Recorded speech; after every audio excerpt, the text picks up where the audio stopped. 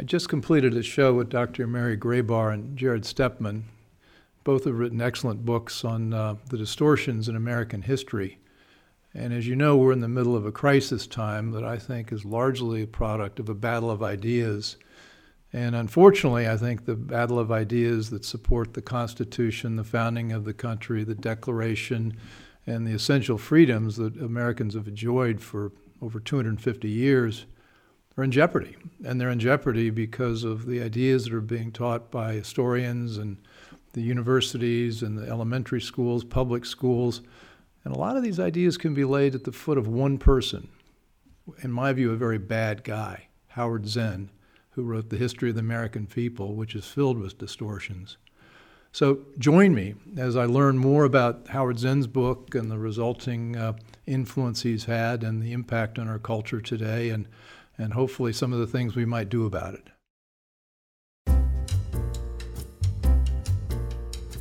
Welcome to The Bill Walton Show, featuring conversations with leaders, entrepreneurs, artists, and thinkers.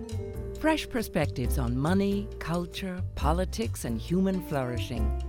Interesting people, interesting things. Welcome to The Bill Walton Show. An existential question is now dividing America. Is the essence of our civilization, our culture, our morals fundamentally good and worth preserving? Or is it, in the words of one of the great enemies of the American idea, Howard Zinn, a story of defeat, despair, domination, a tragedy in three acts: what we did to the Indians, what we did to the African Americans, and now what we've done to everyone else? And that's a pretty fair description of his book, A People's History of the United States. With me to dig into this, deconstruct it, get at the truth, is Dr. Mary Grabar, who's a resident fellow of the Alexander Hamilton Institute of the Study for Western Civilization and the author of a book I highly recommend, Debunking Howard Zinn, Exposing the Fake History That Turned a Generation Against America. Also joining is Jarrett Stepman, a columnist for the Daily Signal, the multimedia publication of the Heritage Foundation, and the author of another book that I highly recommend, The War on History, The Conspiracy to Rewrite America's Past. Mary, Jarrett, welcome.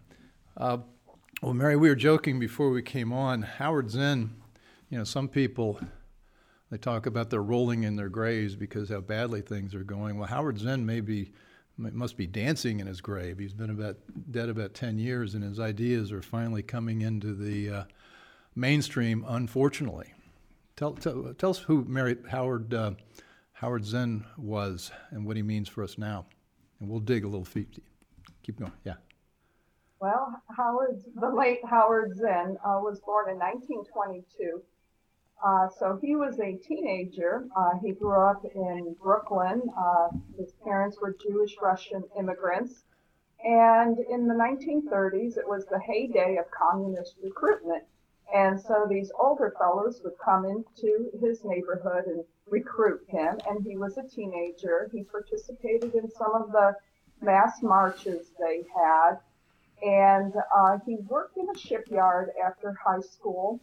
And then he joined the service. He was a bombardier in World War II. And when he came back, he went to college on the GI Bill, eventually obtained his PhD from Columbia University. And he also became a member of the Communist Party. So he was an official member. He always denied it, but according to the best evidence we have, the interpretation of his over 400-page FBI file by Ron Radish, who himself was a former member of the Communist Party. Howard Zinn was a member of the Communist Party.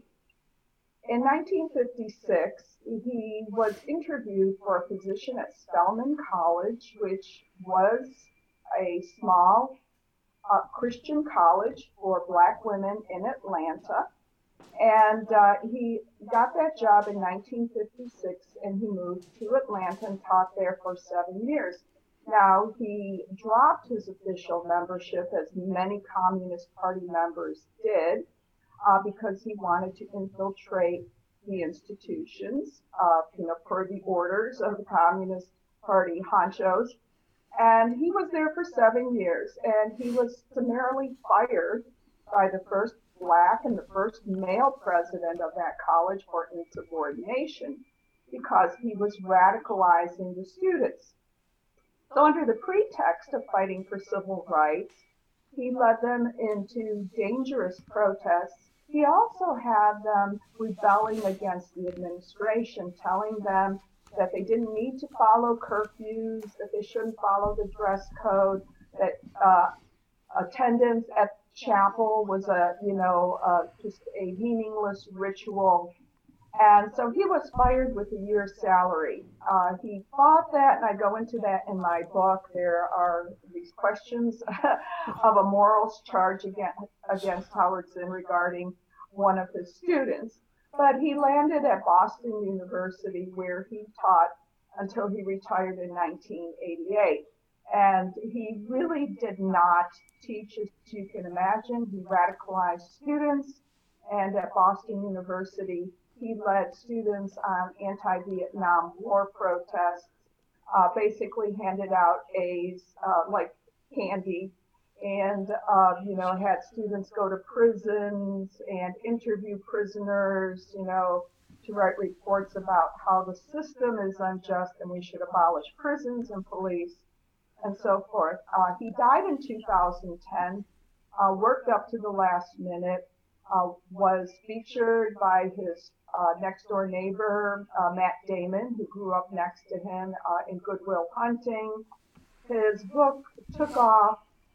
It started off slowly, but with pop cultural references, it gained in popularity. And as schools became increasingly radicalized, teachers felt freer to use it. I used to go to these teachers' conferences where they would talk about sneaking in pages. So Jarrett, I'm going to give Jarrett a chance. Jarrett, you used Howard as a source for your book and some of the other people. Why has he become so? Why are we talking about Howard Zinn? Well, it's interesting because Howard Zinn, I think, started to move its way into our education system. Obviously, the book came out in 1980, but I think it kind of, as Mary said, it started slowly seeping into our system at the higher education level, but also at the high school level in America's schools. And I think there were a lot of teachers who themselves were perhaps radicals and introduced a lot of his teachings into their classrooms. I mean, you can look today, go on Amazon.com, and A People's History of the United States is always a top bestseller. This is used in classrooms around the country. And I think for many young Americans, if they get any kind of instruction in history at all, it often comes from Howard Zinn or something akin to Howard Zinn. I think you've seen a severe decline in civics knowledge in this country. I mean, you can look at every poll. You can see a steep decline from the older generations to the younger ones. The actual civic knowledge has declined rather precipitously, while at the same time, whatever contact young people get with history is often the teachings of Howard Zinn or a derivative of it. And I think that for millennials, my generation, and Gen Z, they've been left without a lot of the traditional teachings about our history of the past and are left with nothing but Zinn. And that's their go-to. That's now the baseline. Whereas at one time, the teachings of Zinn were seen as a radical outsider. I mean, his works were, I think, debunked by even many liberal historians in his own day, and certainly now. But those are the teachings that really took off, especially among a lot of mainstream Americans. And I think his ideas are becoming mainstream, whereas at one time they were seen as incredibly radical. So what is what makes it compelling? I mean, how did it happen that everybody said, well, forget the Constitution, forget the founding of America? We've got the 1619 Project that the New York Times has launched, which says the founding of America started when 20 slaves showed up on the shores of Virginia, and not at 1776. How big and deep is this movement? Well, I think it's interesting that the 1619 Project, which to a certain extent is a derivative of what Zinn worked on, is more of a capstone than something new. I mean, obviously, the arguments that are put forth in 1619 run very similarly to what Howard Zinn was saying, that America is based on something rotten, which you've been taught as a young person that America is good and great is completely wrong. The 1776 is not our true founding. It's 1619. It's all these terrible things like slavery and tyranny and all these awful things. I think it's a compelling narrative, especially those who I think have a kind of, I would say, utopian view of human nature, of possibility. And I think that narrative that America was fundamentally broken and flawed, that the past is ugly, full of imperfections, works its way very, very well for especially young people who think that they can create this whole new world, this kind of perfect world where the sins of the past are washed away. And Zinn is kind of that perfect message. Yeah. I mean, he goes right out and lays out the case against traditional American culture, traditional American institutions, Western civilization itself, and obviously leading Americans toward a new path. What that new path is, obviously, given his Marxist and socialist connections, I mean, it doesn't take long to guess at what that new path is. But I think that's really how it's taken off, is because to a certain extent, I think there has been a lack of education about traditional American ideas. I mean, I talk about the civics knowledge decline. I think this was just ready to be opened up for the teachings of somebody like Zinn, who now has a cult-like following. Well, Mary, you've written, you mentioned utopian, Jarrett. You say, written says, basically presents anything that isn't immediately utopian as a result of hypocrisy and greed. And so we're appealing to the youthful idealism, and if it's not perfect, there's some bad people out there that are responsible for it. You both have written, and we're in the midst of seeing all these statues torn down. You both have written at length and interestingly about Christopher Columbus. This started with how did this start? He became the central historical figure that they had to deconstruct, and then we've moved through history to others. Mary? Well, Howard Zinn actually says that the United States has no right to exist, that it's a pretense. And he started this trend of starting off U.S. history textbooks with Columbus. That didn't used to be the case.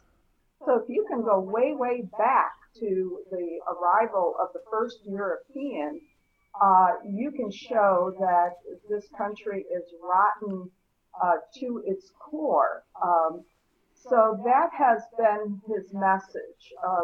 What I did in analyzing his chapter on Christopher Columbus was I went back to his sources, and he claims that he read the logs, and that he read Bartolome de las Casas, the priest who wrote about this, but he actually didn't. He plagiarized the first 5.5 pages of the famous opening pages of his book from Buddy, who was a Marxist and a novelist and an anti-Vietnam War protester, Hans Koning. And it was a book that was written for high school students. It's about 100 pages long. And so it's plagiarized from that. And that in itself is not a reputable book. It's a polemic. So right from the get-go, you have, the origins of the United States, based on false information, but it's done in order to present the United States as rotten from its origins. And I might want to add that William Z. Foster, whose book bears many similarities to Howard Zinn's, which was written in 1950 or 51. Now, Foster was the CPUSA chairman, and he starts with Columbus and the discovery of America. So Zinn takes his cue, I think, from him. But it's not, I think you're making it a very important point. It's not like just in the last couple of decades, new scholarship has uncovered startling facts about the founding of America or the discovery of America, and somehow it's now there's a new set of facts in history to combat with what we'd already thought. This was made up pretty much out of whole cloth based on a pre-existing bias against America. and its ideals by somebody who was a communist and an SDS guy in the 60s. Jarrett? Yeah, I mean, it's interesting. Actually, it even goes even farther back. I mean, Engels actually wrote quite a bit about Columbus. He blamed Columbus for Engels as in Marx and Engels. Marx and Engels. Okay. Because he saw it as opening up a kind of global system of capitalism, and I think to a certain extent, Zinn and others took cues from those early Marxist writings. I mean, that's what Columbus has come to symbolize. It's interesting they do so much to demonize the man Columbus, but I think it really is about something larger. It's about what Columbus brought to the world and how he transformed the world, is what they blame for all the world's current ills. I mean, I think that's why they really started with Columbus, and they need to demonize him, and they need to make everything that he did seem like something wicked, something that we should all revolt against. And I think Mary's right. It really was questioning the very existence of the United States, of America, from its very beginning. And that's why it needed to start. And that's why the attacks are so ferocious against Columbus, because to a certain extent, it doesn't really make sense. I mean, this is a figure that actually predates the United States very much, but they see that as the seed for what is the new world for the United States and, everything that's come thereafter. You're watching The Bill Walton Show, and I'm here with Mary Grabar and Jarrett Stepman, and we're talking about American history as rewritten by Howard Zinn, and we're now talking about Christopher Columbus. The thing I think is, I don't know if amusing is the right word, but there weren't any statues of Columbus until the Italians began immigrating to America, and they showed up, 1890, 1900, 1910, 1920, and the politicians in New York and everyone else, in order to make the Italians feel patriotic about their new country and maybe to get some votes, started putting up these statues of Columbus, really mainly to celebrate Italian Americans. And so we had a hyphenated group that was initially part of the underclass, that now is presumably part of the elite and the oppressor class, and so it wasn't exactly like this has been around forever. This is just in the last century. Mary? Oh, well, Washington Irving wrote that famous biography of Christopher Columbus, and he was, and I think he was, before he was an Italian American, I think he was celebrated as an American.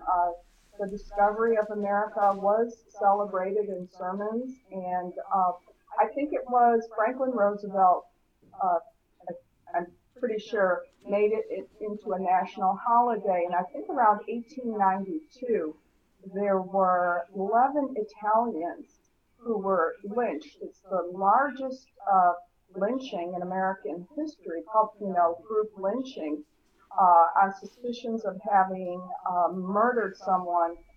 So, they were persecuted. Italians were not thought of as, being white at one time, and there were notices sent out to not hire them on government construction sites. So I think it's a combination. I think there always was pride in the fact that, Christopher Columbus had discovered America.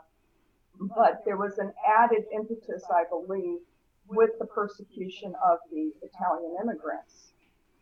Well, he writes, Zinn writes, everybody in his crew is writing about how Columbus and the European civilization, when they showed up at the shores of I don't know what we called it then, it wasn't North America, they were the serpent that destroyed a Garden of Eden. And he writes about, I think, Mary, you've written here that he writes basically at a second grade level, where he talks about happy topics like sharing, farming, hunting, and fishing. And so this was this Rousseau pristine Garden of Eden that the evil white people from North Europe ruined.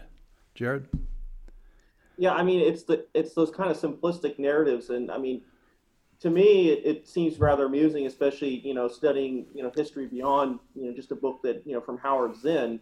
But to a lot of people, this kind of clarity makes a lot of sense. I think it preys upon a misunderstanding of human nature, a misunderstanding of the larger world history. I mean, some of those narratives about this this kind of pacifist seal being broken by Christopher Columbus are downright laughable to a certain extent, but that's part of his message. And I think it's a very powerful one, especially, again, to people who don't have a larger education, the kind of deeper parts of history. Look, to the radicals, to the communists, they know some of this and they're willing to construct narratives to suit their purposes. But for a lot of the faithful, a lot of the followers, these stories, they make perfect sense. And they're part of this kind of cult-like status of this movement. And unfortunately, a lot of young Americans have bought into it. I think, again, I stress, because they don't have a deeper understanding often of human nature or of larger history, of the history of humankind, which is full of violence and tyranny, bloodshed, oppression. New World and the Old World, much of the world was the same in that sense. So this idea that Christopher Columbus showed up here in the Americas that were just this wonderful place of harmony and peace, there was no slavery and violence, and suddenly this horrible Hitler of the 1490s shows up and commits genocides and is almost a demonic character. It's almost laughable to a certain extent. But again, many have bought into this narrative where I think if you asked, unfortunately, your average school-age child in America right now what they think of Columbus, they'll have a lot of bad things to say about him. They won't know much else about him, but they'll know he's a villain. Well, and the romanization of the Aztec culture, there's a terrific book, and I can't remember the author's name, it's called Constant Battles. He was an architect. He was an anthropologist, archaeologist, and studied ancient cultures all over the world, in every continent, and found evidence of warfare in every single one of them. And not only some warfare, but a lot. In some cases, he estimated that as many as 25% of the men in these cultures died from wounds or battle, things like that. So there's this mythology of happy state of nature. I guess Rousseau helped bring that idea about. Mary? That is the human condition, and I think behind this desire to see American history as sort of this Manichaean battle is this faith that we can bring about utopia, we can bring about paradise, that we can return, to this pristine kind of culture where people share, there is no greed, there is no murder, all sin is abolished. And I think the willingness to accept that kind of narrative comes from other things that we aren't teaching in schools. So back when I was still allowed to teach, I was teaching at Emory, and I remember mentioning Adam and Eve. And this is Emory University. This is not your community college. And several of the students did not know who Adam and Eve were. So I'm serious. This was around 2012 or 2013. So there is no base of knowledge from which to, pick up Howard Zinn's book and say, wait a minute, as I think you had mentioned to me once, you pick it up and you're disgusted with it. You say, this is nonsense. This is, nasty. It's a bunch of lies. And they don't have that sense anymore, and they're not introduced to that's why narrative. That's why you've given us such a public service. I guess my view is, thank you, Mary. You've read Howard's book and written about it very lucidly, so we don't have to.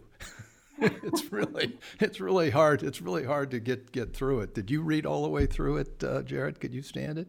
I have. I've read most of it a few times over my life, okay. And I do think that's a great point, Mary. Especially, we just had a United States Senator, Tim Kaine from Virginia, say basically that the United States invented slavery. That essentially we created slavery, which is laughable if anybody's read the book of Exodus, but frankly laughable if you've studied, human history, period. The idea that the United States created slavery, but this is something that was said in the Senate. And again, who knows if the leaders of these things do know the truth and they just assume that the followers don't. But I think you have that real problem, is that there are a lot of young Americans and really young Westerners in general who don't have a clear grasp of history. They don't have deep civics knowledge, a lot of these kind of firewalls that were in place for previous generations for a lot of kooky or crackpot ideas, they just don't exist anymore. You know, that kind of informed patriotism that Ronald Reagan spoke about in his farewell address, you know, we haven't really had that. In a lot of our schools across this country, we haven't done a good job of teaching about American history so that, you know, young people will have a critical eye when they're told that Christopher Columbus was a monster, that the founders were no good. And I think that's become a real crisis in this country. I mean, I think that's to a certain extent some of the, you know, the locus of our crisis is that failure of civics. Let's spin forward in history to the founding, 1776, the Declaration of Independence, the Constitution. The notion that somehow this is a new history, that we were terrible, means they haven't read real history. And real history recognizes that people are wildly imperfect. There's some good people, there's some bad people. It's always a struggle to make things better, to build a civilization. And the Constitution, Declaration of Independence, but the Constitution really is built on a very pragmatic, realistic understanding of people's darker nature as well as their better nature, better angels, if you will. And that's what makes that document so great, is it keeps any one group from accumulating power to wield power over others. Mary? Yes, well, and you know, going back, you can't top that one. You know, what he does is he operates from Marxist premises, and he says, you know, well, how could there be equality when some people had more wealth than others? And so he tosses out these loaded questions, and so he makes typically adolescent readers or very naive, uninformed readers think that they're smart by, you know, presenting questions in a row, and you know, like a good propagandist, he makes the reader believe that he has come up with the answers all on his own, and he's achieved, you know, arrived at this brilliant insight. So, you know, when, you know, so what Zinn is promoting is this mob democracy, which is what we're seeing now, which is exactly what the founders were afraid of. And so he constantly refers to the fact that there are these checks and balances. And hey, why do you think that is? Is it because they really were afraid of reform and the oppressed masses rising up? And, you know, the people who are rioting and rising up are the real heroes in his book. Jarrett? Yeah, it's interesting to me. I mean, you talk about the founding and what that started, the bedrock. And I think, you know, there's this old saying that Martin Luther King Jr. actually used this quote, you know, the arc of history bends towards justice. Well, I think it seems that way to a large extent in the United States because we've had a system and a culture that allows us to correct wrongs, that allows us to develop ourselves in a way that leads not to tyranny, which was where most revolutions end up, but to greater liberty and things like this. And I think our history has borne that out. Even where we do have flaws, we've been able to correct them through a constitutional system, a system of limitation on government, defense of private property, all these things, which have created, you know, more prosperity for more people. It's why the United States has had, you know, phenomenal and incredible growth for the past 2 centuries. And it makes me think too, I mean, you know, look at one of our sister republics. I mean, look at, when we look south in the Caribbean at the history of Haiti, which was actually the second republic created in the New World. You know, their revolution was very violent. They committed a genocide toward the white planters that happened there. Their first, you know, sort of president made himself dictator for life and with the ability to appoint successors. And, you know, the country has a long, sad history following that of mostly revolution, violence, oppression, dictatorship, and hopelessness. And where the United States was founded on something very different, something that had a bedrock that would produce results and prosperity for generations of people, many of whom have no ancestry with the original founding, but have inherited that system, inherited that culture from them. And it's created something truly precious here in the United States. And I think that's what's entirely lost in Howard Zinn's narrative, where every sin is just because of the inherent wickedness of the United States. I think the real attitude should be quite the opposite, that wickedness and violence and tyranny are the norm, whereas the liberty that we have here and the good things that we have here have been the exception. I mean, America has been an exceptional nation and has done incredible things in the really barely over 2 centuries of its existence. Where we've come in that time is one of the miracles of human history, completely lost, of course, in Zinn's narrative. Well, and they've also using the Marx trope, which is that capitalism caused racism, and racism didn't exist before the capitalist system. And of course, Marx was the one who coined the term capitalism because free markets and voluntary exchange didn't work very well with his rhetoric, so he began demonizing it right out of the box. Where do we go from here? We've sort of painted this bleak picture. I think there are a lot of stories we could tell about statues being torn down. How do you see this? How do you see this evolving? What's the last act of this play? To me, first of all, I do ultimately believe, as Lincoln once said, that right makes might, and I think that at this moment, especially as we see American history coming under question, we've seen riots, we've seen a breakdown of the rule of law. I think the moment cries out for leadership, for those who still believe in what this country stands for, those who are willing to stand for 1776. I know it's a crazy thing that we even have to say that in modern America, but I do believe that leadership and showing some backbone against the rioters and those who want to tear down American history and civilization will do a lot of good in rallying Americans who still believe in that system and rallying them to the cause. We need articulate defenders of what this country has done, where it is going, and I think that's incredible. Do you think that the cities where these riots are happening and where the statues are being torn down for the most part are run by Democrats? Been run by Democrats for decades. They obviously don't want to see Donald Trump reelected. I think that maybe they're just letting this thing run in order to make him look as bad as possible so they can win in November. Well, I think they also more or less agree with the protesters, and they're willing to concede to them whatever they want. I mean, I think it's deeply shameful to see cities stand by as history is being destroyed, statues are being destroyed. In some cases, even people are being violently attacked. I mean, we had a congressman in Wisconsin who was violently attacked by a mob, where basically the authorities just stand by or very hurriedly go and take down the statues in the dead of night, sometimes against the law themselves. And I think that definitely shows, first of all, their sympathy with the protesters and the riots, a total disregard for the rule of law in this country.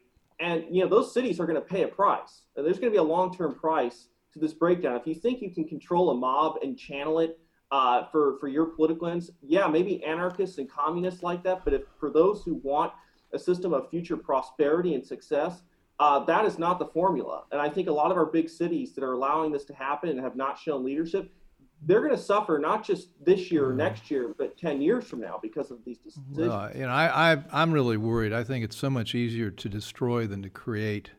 You're watching the Bill Walton Show. I'm here with Mary Grabar and Jarrett Stepman, and we're talking about what's happening in our cities today and the movements to tear down statues and what people think they're going to replace American civilization with. Mary, your thoughts? Well, I obviously want people to buy my book, and so do I. And Jarrett, I want them to buy. Let's plug your book right again. Well, one of the things I think. No, let's do it again. It's the Debunking Howard Zinn, exposing the fake history that turned a generation against America. We find it on Amazon. Yes, and Jarrett, your book is The War on History: The Conspiracy to Rewrite America's Past. And the thing, we haven't talked as much about your book, Jarrett, but the thing that's very interesting is the biographies you give of these of all these Americans, including Andrew Jackson, who's also in the list of bad guys according to this group. Mary, continue. I'm sorry I interrupted you. For decades, 40 years now, people have been complaining about Howard Zinn.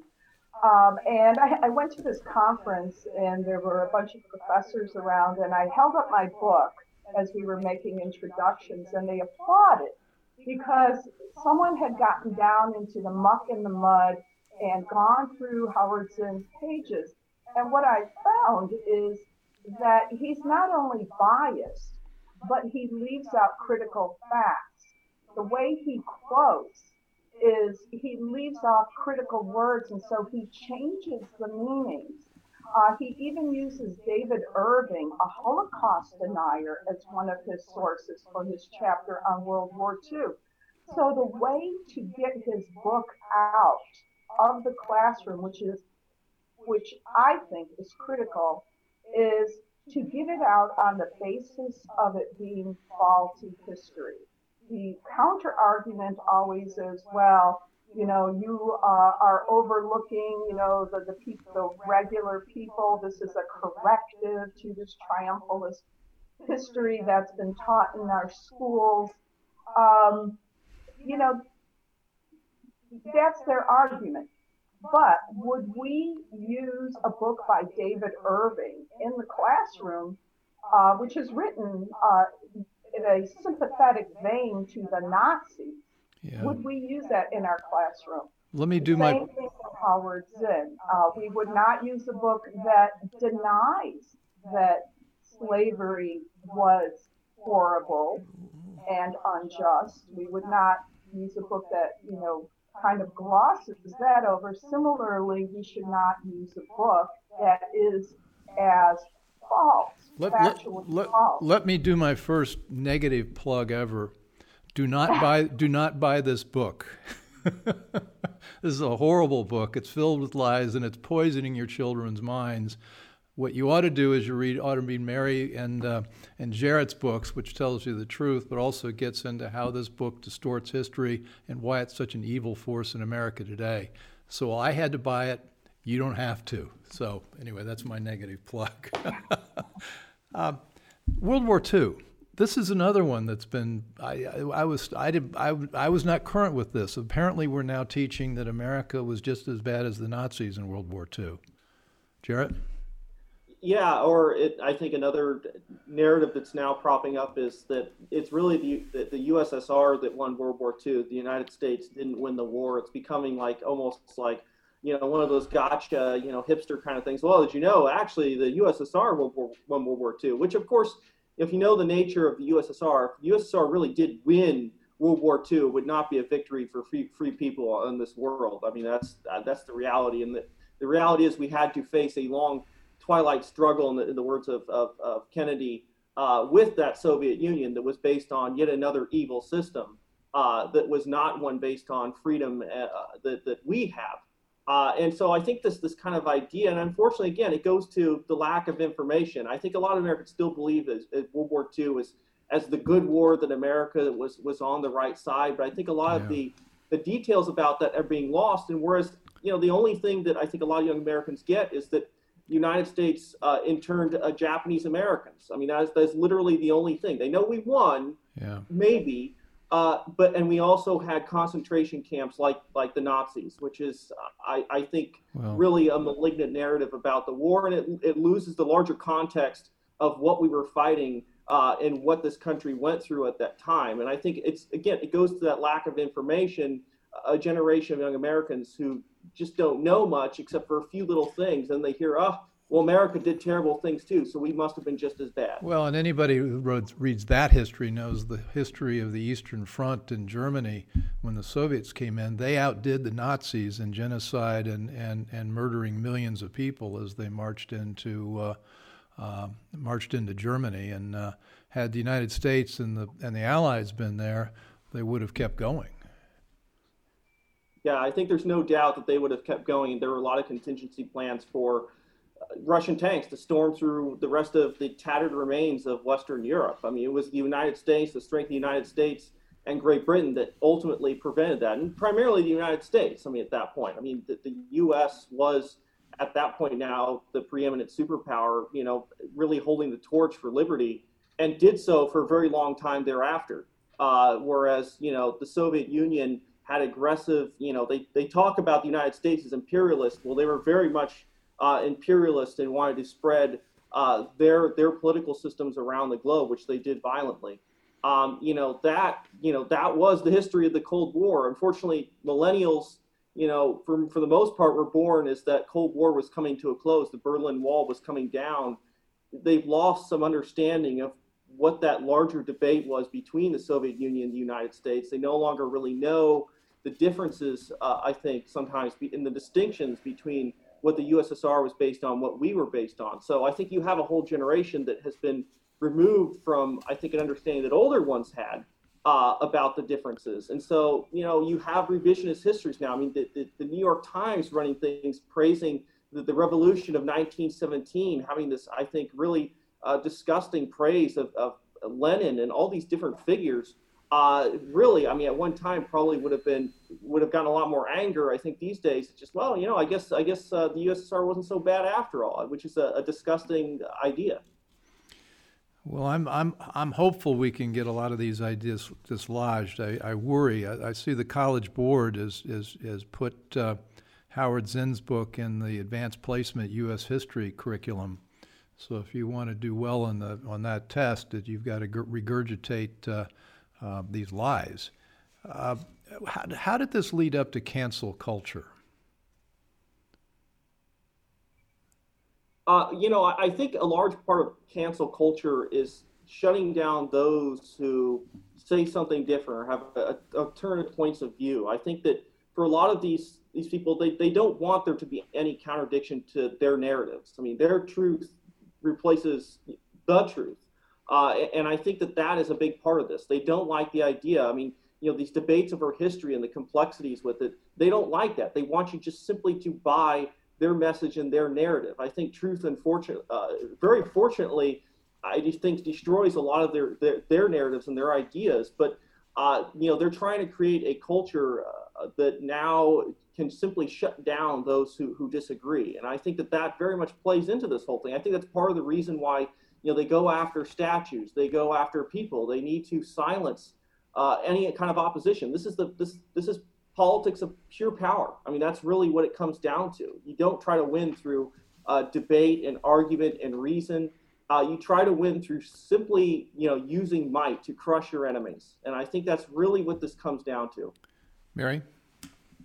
Yeah, I agree. It's all about power, and I hate to sound like I told you so, but I could see this coming. They first started going after the classical authors. I was teaching English, and Shakespeare was attacked, and Milton and Chaucer, and they go after the books. And I think we actually arrived at a semi-literate stage in terms of college students. They don't act based on reason. They don't really read a lot. They're taught how to protest, and that protest is great. And I think a lot of this also comes from the glorification of the 1960s. There is this misperception that there was a free speech movement in the 1960s, which started at Berkeley. But I don't think that's true, because the free speech that they were advocating was only speech of the political left. And so you have these professors, who came from that generation, and they brought their ideas into the classroom, this idea of repressive tolerance or whatever, ultimately comes from Gramsci and cultural Marxism from the 1930s. So it's been a long time in coming, and I think we've just been building up to this stage for decades. And now with the resistance to Donald Trump, I think the left has seen that they have an opportunity. They were waiting for something like the murder of George Floyd to come along. There is really, I don't think, ultimately that much concern over him as a person, but rather they had their martyr around whom they could rally.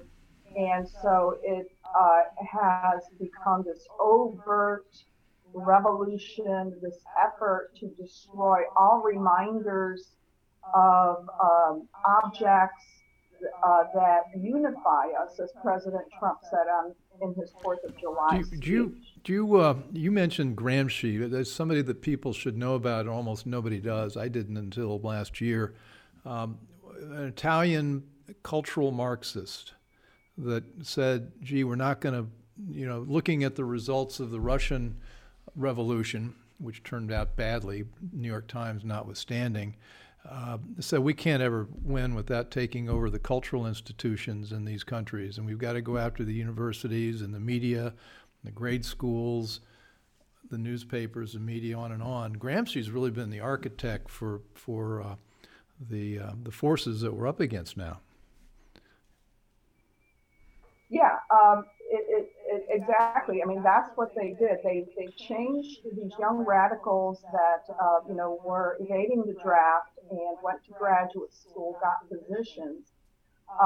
They changed the way history is written.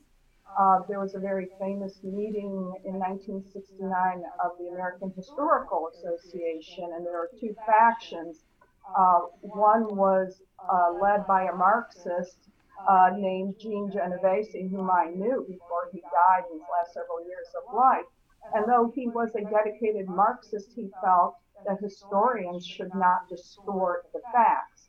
And then there was another group that wanted to use history for social activism, and that group has come to dominate. So, we have this distortion.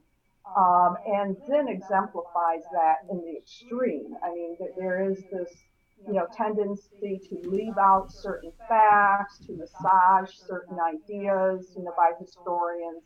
But Howard Zinn, he's an activist, and he just, throws away this pretense or this claim of objectivity. In fact, he goes on a rant in the first chapter, midway through it, about how objectivity in history leads to genocide, and